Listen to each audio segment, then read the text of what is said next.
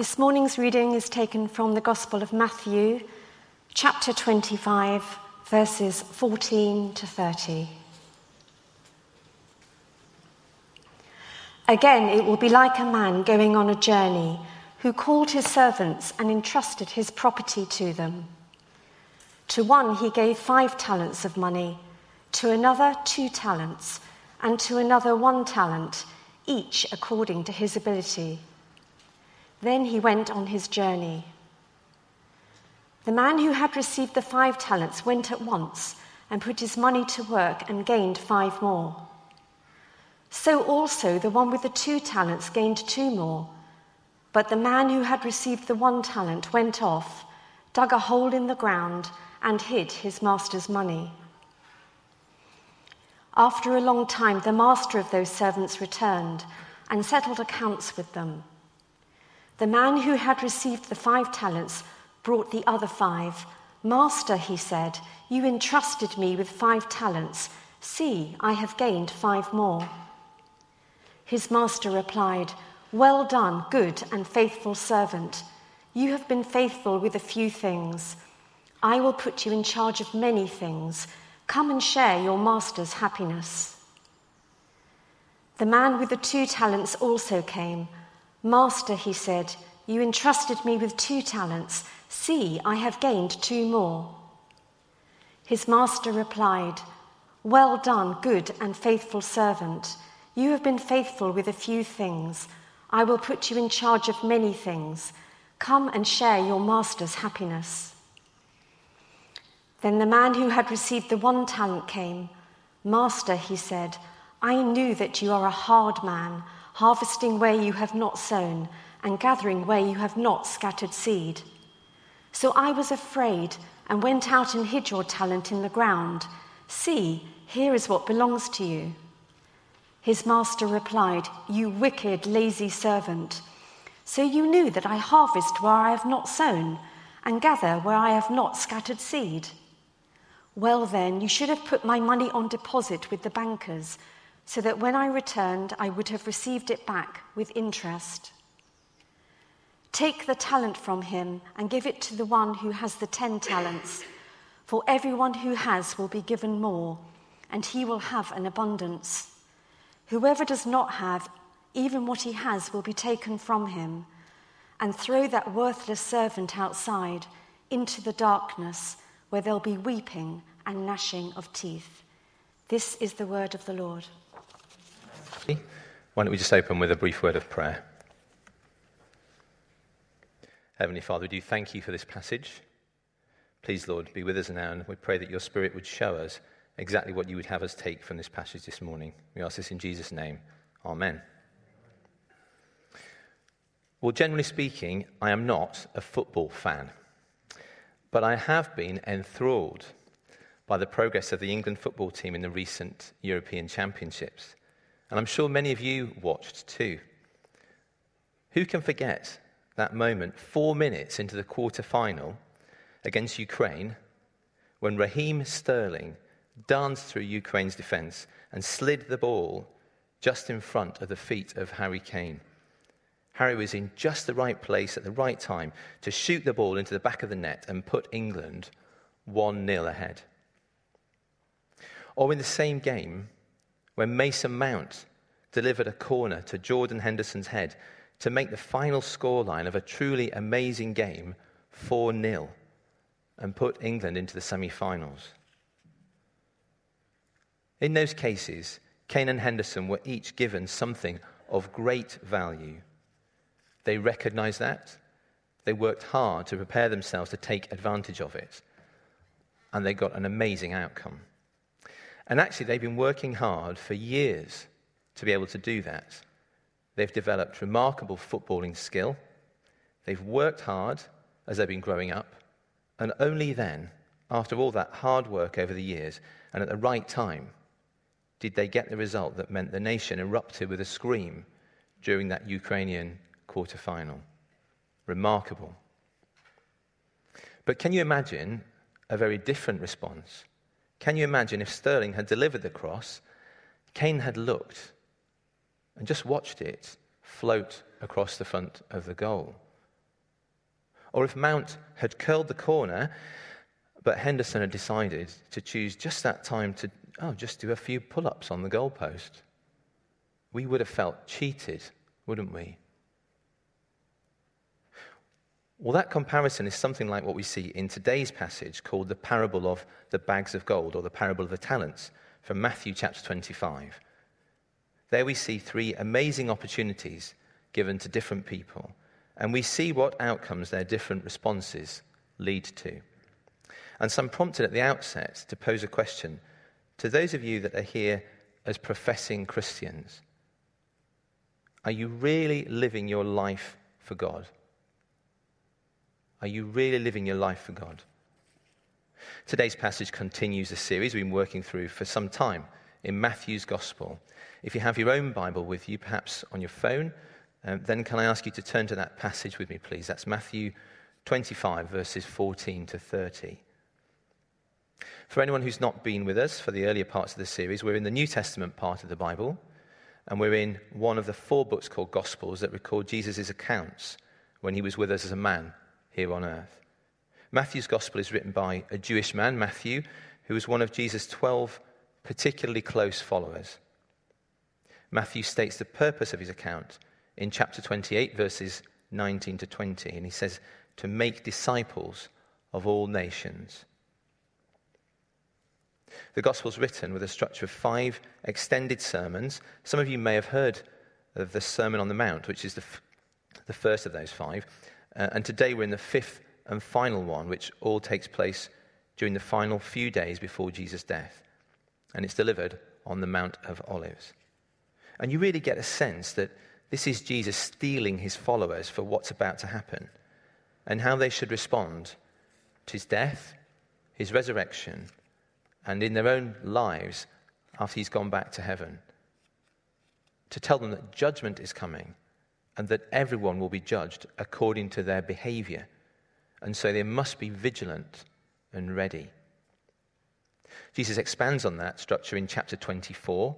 As we heard last week from Andrew Redbond, Jesus says that at the end, he will come back to carry out that judgment, and that not even he knows when that will be. So we need to be ready for that to happen at any time. That idea of needing to be ready is then emphasized through the parable of the 10 virgins, which we heard last time, and they have to be ready for a wedding with their lamps and their oil. And we heard that 5 of them were not ready, and they were locked out, and they missed out on the celebration. So straight after that, he then comes on to today's passage, the parable of the talents. And in fact, the opening word is again, and that's to emphasize that this is still part of that same line of thinking, the need to be ready, because someone of great importance, God himself, could arrive at any minute, and the consequences of not being ready are dire. The last part in this section of Matthew, from verse 31, straight after today's parable, then expands on what those consequences are. God carries out judgment. He decides who will spend a joyful eternity with him and who instead will be banished. And he illustrates that with the selection of the sheep and the rejection of the goats that we'll hear about next week. So today we're looking at this passage under 3 main headings. The first heading is the servant's behavior. The second is the master's response. And the third is our response to our heavenly master. So that's the servant's behavior, the master's response, and our response to our heavenly master. So let's look at the text. In verse 14, we begin with a man going on a journey and calling trusted servants to him. And we can see that the man trusts them because in verse 14, it tells us that he entrusts them with his wealth. Can you see that? And according to his assessment of their abilities, he gives them different amounts of money, of gold, to manage for him. And then in verse 15, we see that he goes on his way. Now, I think we just need to unpack that a bit to bring it to life, see what's going on here. The first thing to say is that in the parable, the master represents God, and the servants are there to represent different ways that a follower of Jesus could respond over their lifetime so that they are more, or in some cases less, ready to face the Lord when he comes back. So let's just start by getting some sense of the scale of what the man means when he says wealth. Each of the servants gets a number of talents, it says in verse 14. A talent was a measure, an amount of gold, and it was about the amount that a full-time laborer, a worker, might earn over 20 years. So what does that mean in today's money? Well, the website Statista.com publishes annual earnings figures for the UK. And it quotes the median, that's a type of average, annual earnings in the UK as being £31,461. So let's take that, and if you multiply that by 20, that means a talent in today's money is worth about £630,000. 630,000. So the third servant, who gets one talent, let's say receives about that, 630,000. The second servant, who gets 2 talents, receives about £1.25 million.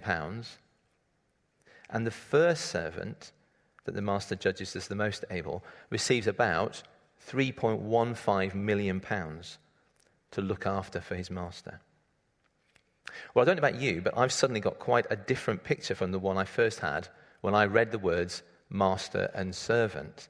This is not someone giving out menial tasks to be done. It's perhaps more like Richard Branson saying he's going off to investigate space tourism for an extended period. And in the meantime, can each of his divisional CEOs take care of the various other businesses? It's probably not quite that scale, is it? But it is like the idea, that's the kind of idea, and it is like a wealthy landowner entrusting different parts of his estate to several estate managers. So people like that are experienced and skilled and trusted. Well, next let's think about the timing. Verse 19 tells us, after a long time, the master of those servants returned. And then in the meantime, we're told in verses 16 to 18 that the servant who'd been given 5 talents had doubled it to 10, that the servant who'd been given 2 talents had doubled that to 4, and the servant who'd been given 1 talent had just left 630,000 in a hole in the ground. What could you do with a significant amount of money back then to double it in a reliable and a responsible way? Well, you couldn't buy stocks in Amazon or Zoom or AstraZeneca at the start of a pandemic, as perhaps some of us might wish we had 18 months ago. But you probably could invest it in property or farming or cloth trading or lending money. So we might imagine that the 2 servants who got straight on with getting a return for their master thought along those kind of lines. Maybe the first could see that there was a lot of immigration into Judea at that time, and they decided to build some property for the master, and they rented it out. Maybe the second could see that there was a growing population, and there could be a growing demand for food, and so they invested in farming. Well, what does a good rate of return on investment look like? Well, according to thebalance.com, which is an investment website, the average return on company share investments since 1926 has been, any guesses? What's a good rate of return on investment? 6%, someone said? 10.1%. That's quite high, I think. It's higher than I was expecting. Similarly, Motley Fool, which is another well-known investment advice website, says that most investments would say anything above 10% is a very good return on their investment over the long term. So to put that in perspective, to double your money at 10% annually takes about 7 to 8 years. Or even if you really got a very high return, it was 15%, it would take you about 5 years. So it might be that our first century entrepreneurial servants were being given somewhere between 5 and 8 years to show a return, just to try and give some idea as to how long this guy was probably away.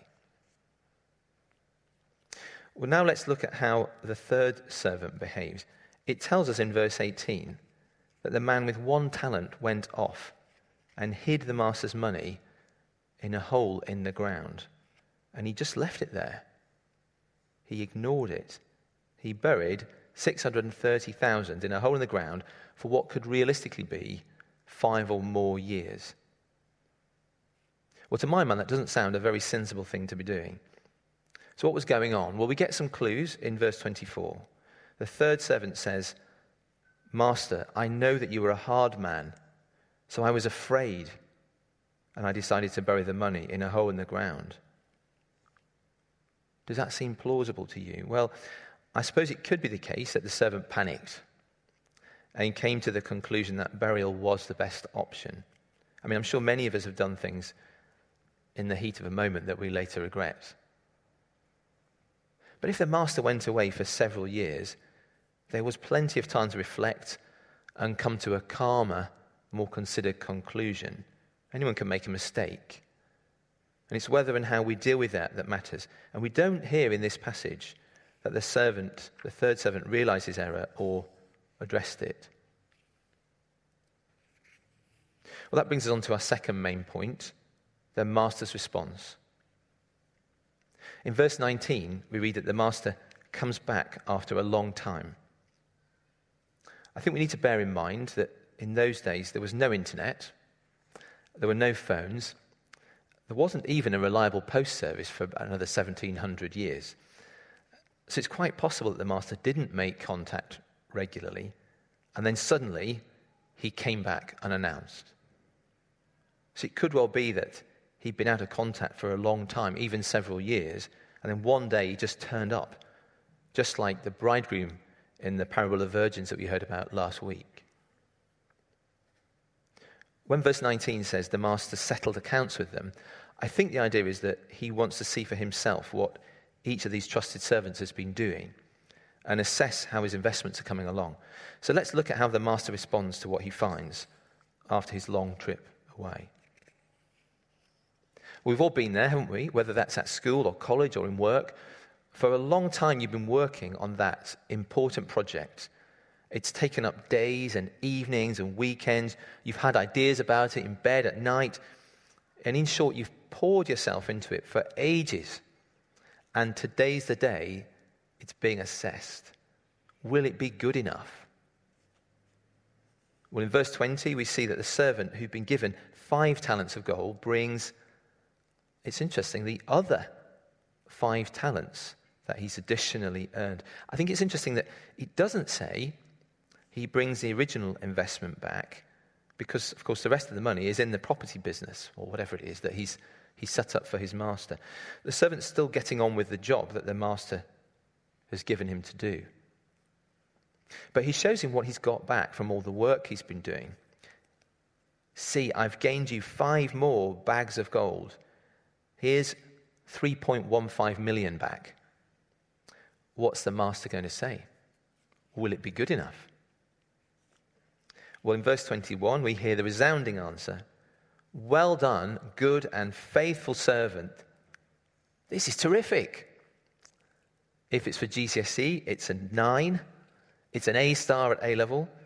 And if you're in a work context, the boss definitely wants a guided tour of your site, and he wants to understand for him or herself how on earth you've managed to do such a great job. How exactly does it all run? They want to show them personally. But do you notice it doesn't stop there?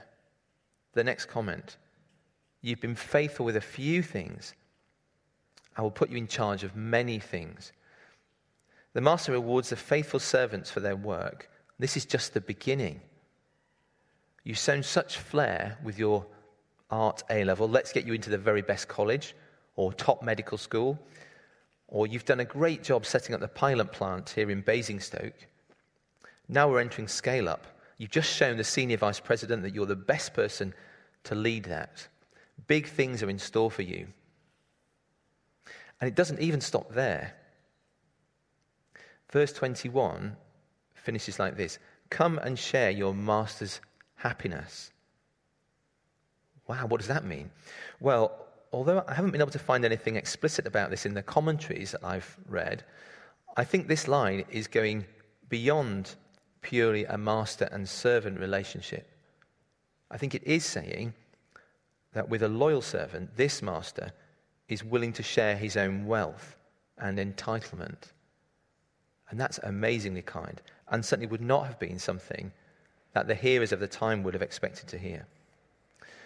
Although it's not the main point here, I think this is hinting at adoption into the master's family. Now, it's always a good thing when we're interpreting the Bible to check for consistency with other parts of the Bible.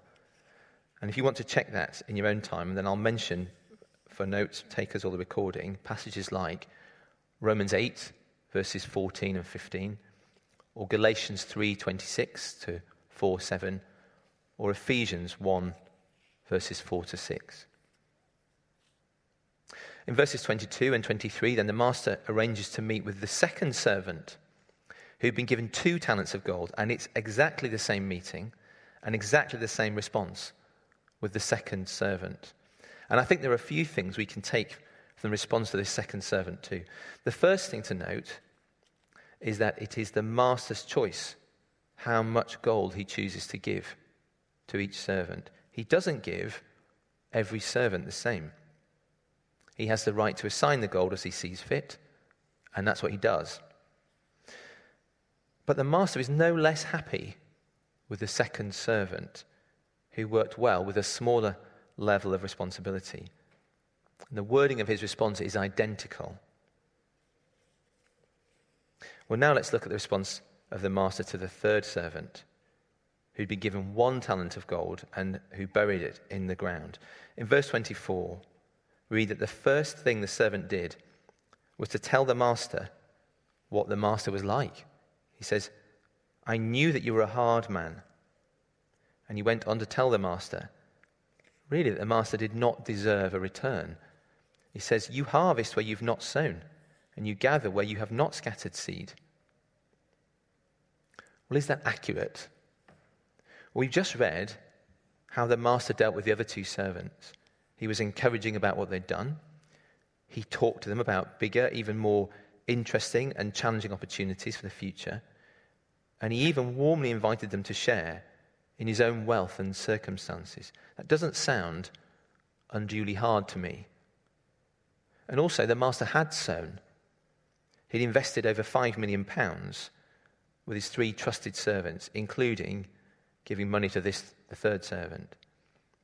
And he's also left instructions with his servants about what he wanted them to do. So this doesn't sound to me like a very good start from the third servant. I think we probably need to ask the question, why is the third servant's response, so different from the others? Well, it strikes me that the problem stems from his understanding of the nature of the master. The master expects to invest and get some return, and where he sees the right behaviors and results, he rewards them. We also see that unlike the other 2 servants, the third servant gives him back his initial capital. So he hasn't lost it and he hasn't spent it. It's just that he hasn't applied it either.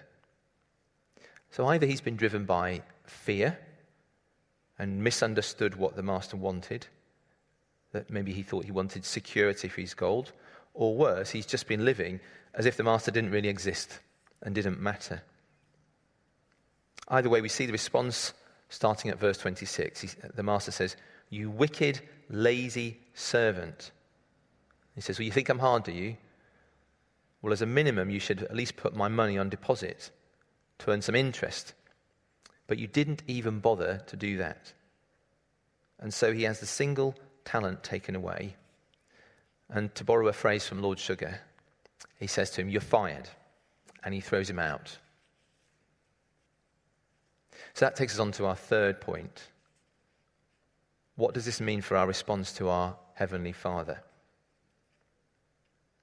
Well, in the parable, the master is God, and the servants represent different ways that we, as Jesus followers and servants, might respond to him, we might behave. We've been entrusted with something of great value. That's God's word, and it's the key to being saved for all eternity, for us and for others. So if we really are his true servants and we're serving him, God wants to see a return on that from us. How does that work? Well, one way is through a more godly personal life. If we're really his servants, then the gradual transformation in our lives should be visible through things like the way we treat other people. The way we cultivate that behavior in ourselves is through regularly reading the Bible and praying, because that's when God's Holy Spirit speaks to us most clearly. And that leads to the fruits of the Spirit that are described in Galatians. Now, I know many people, myself included, find that they struggle to make daily Bible reading and prayer into a habit. So I thought it might just be worth mentioning a few practical things that I've found helpful. One thing is that up until the lockdown, I used to commute into London on the train. Some of you might, now that we're returning to more normal working patterns, be travelling by train or bus yourselves. Most of the time, I used to see an awful lot of people on the train playing Candy Crush or watching Netflix or something like that on their phone for an hour. I've got nothing against a bit of relaxation, but if you're travelling every day and playing whatever it is on your phone for a lot of that time, then can I suggest that may be a missed opportunity? You'd be better off having a copy of a free Bible app. There are lots around. Logos, I found a good one. And maybe spending 15 or 20 minutes in the morning on the way to work, reading the Bible, and then praying about what you've just read. And if you don't do that currently, can I say, maybe set a challenge? Why don't you try it for 2 weeks and see what a difference it makes to you? I bet you'll find that you arrive at work or college much calmer, more composed and together, and you'll probably make wiser decisions during the day. Well, if you drive in the morning, don't despair. There's also a free phone app called Bible App that will actually read the Bible to you. Or, of course, you can access talks like this one or Rob's from our own website, or from other church websites like St. Helens in London has a great big repertoire. Well, a second way we generate a return for the Lord is through our outward behavior. Ephesians chapter 2 says that we are saved by grace, created in Christ Jesus to do good works. You may have been here a few weeks ago when Jill Forsyth was interviewed, and she explained that the way she goes about being a Christian in the legal profession is by being diligent and truthful. These are my words now rather than hers, but and I think impartial and forgiving. So demonstrating that what her Christian values are. For many of us in our daily lives, it will mean being good witnesses for Jesus by doing our daily tasks diligently, joyfully, fairly, contentedly, even if sometimes it seems quite menial to be maybe clearing up after other people or whatever it is that's involved. And also we do need to be looking constantly for opportunities to do what it says in 1 Peter 3, to tell people that we are followers of Jesus, and to do that with gentleness and respect, and to get them interested in finding out more about Jesus. Also, we need to avoid the mistake that the third servant made. We need to make sure that we're not misunderstanding God's character. God is not unfair or unduly hard, but nor is he a complete pushover. We need to be like the first two servants, living all aspects of our lives, knowing that one day our Heavenly Master is coming back, and he'll want to know what we've been doing while he's been away. But also looking forward to the treatment that the two faithful servants received, because we are trusting in Jesus. We can look forward to being welcomed as good and faithful servants, and to even bigger things to come in heaven. Well, I'd actually like to finish off by reading a short section from the end of The Last Battle, which is the final Narnia book written by C.S. Lewis, who I think many of you will know is a Christian. And then I'll briefly pray for us. For anyone who doesn't know, Aslan is the character in the books that represents Jesus, and Lucy is one of the children who follows him faithfully throughout. Here's how the book is. This is the seventh, it's the very final book. Here's how it finishes. Then Aslan turned to them and said, "You do not yet look so happy as I mean you to be." Lucy said, "We're so afraid of being sent away, Aslan. You have sent us back into our own world so often."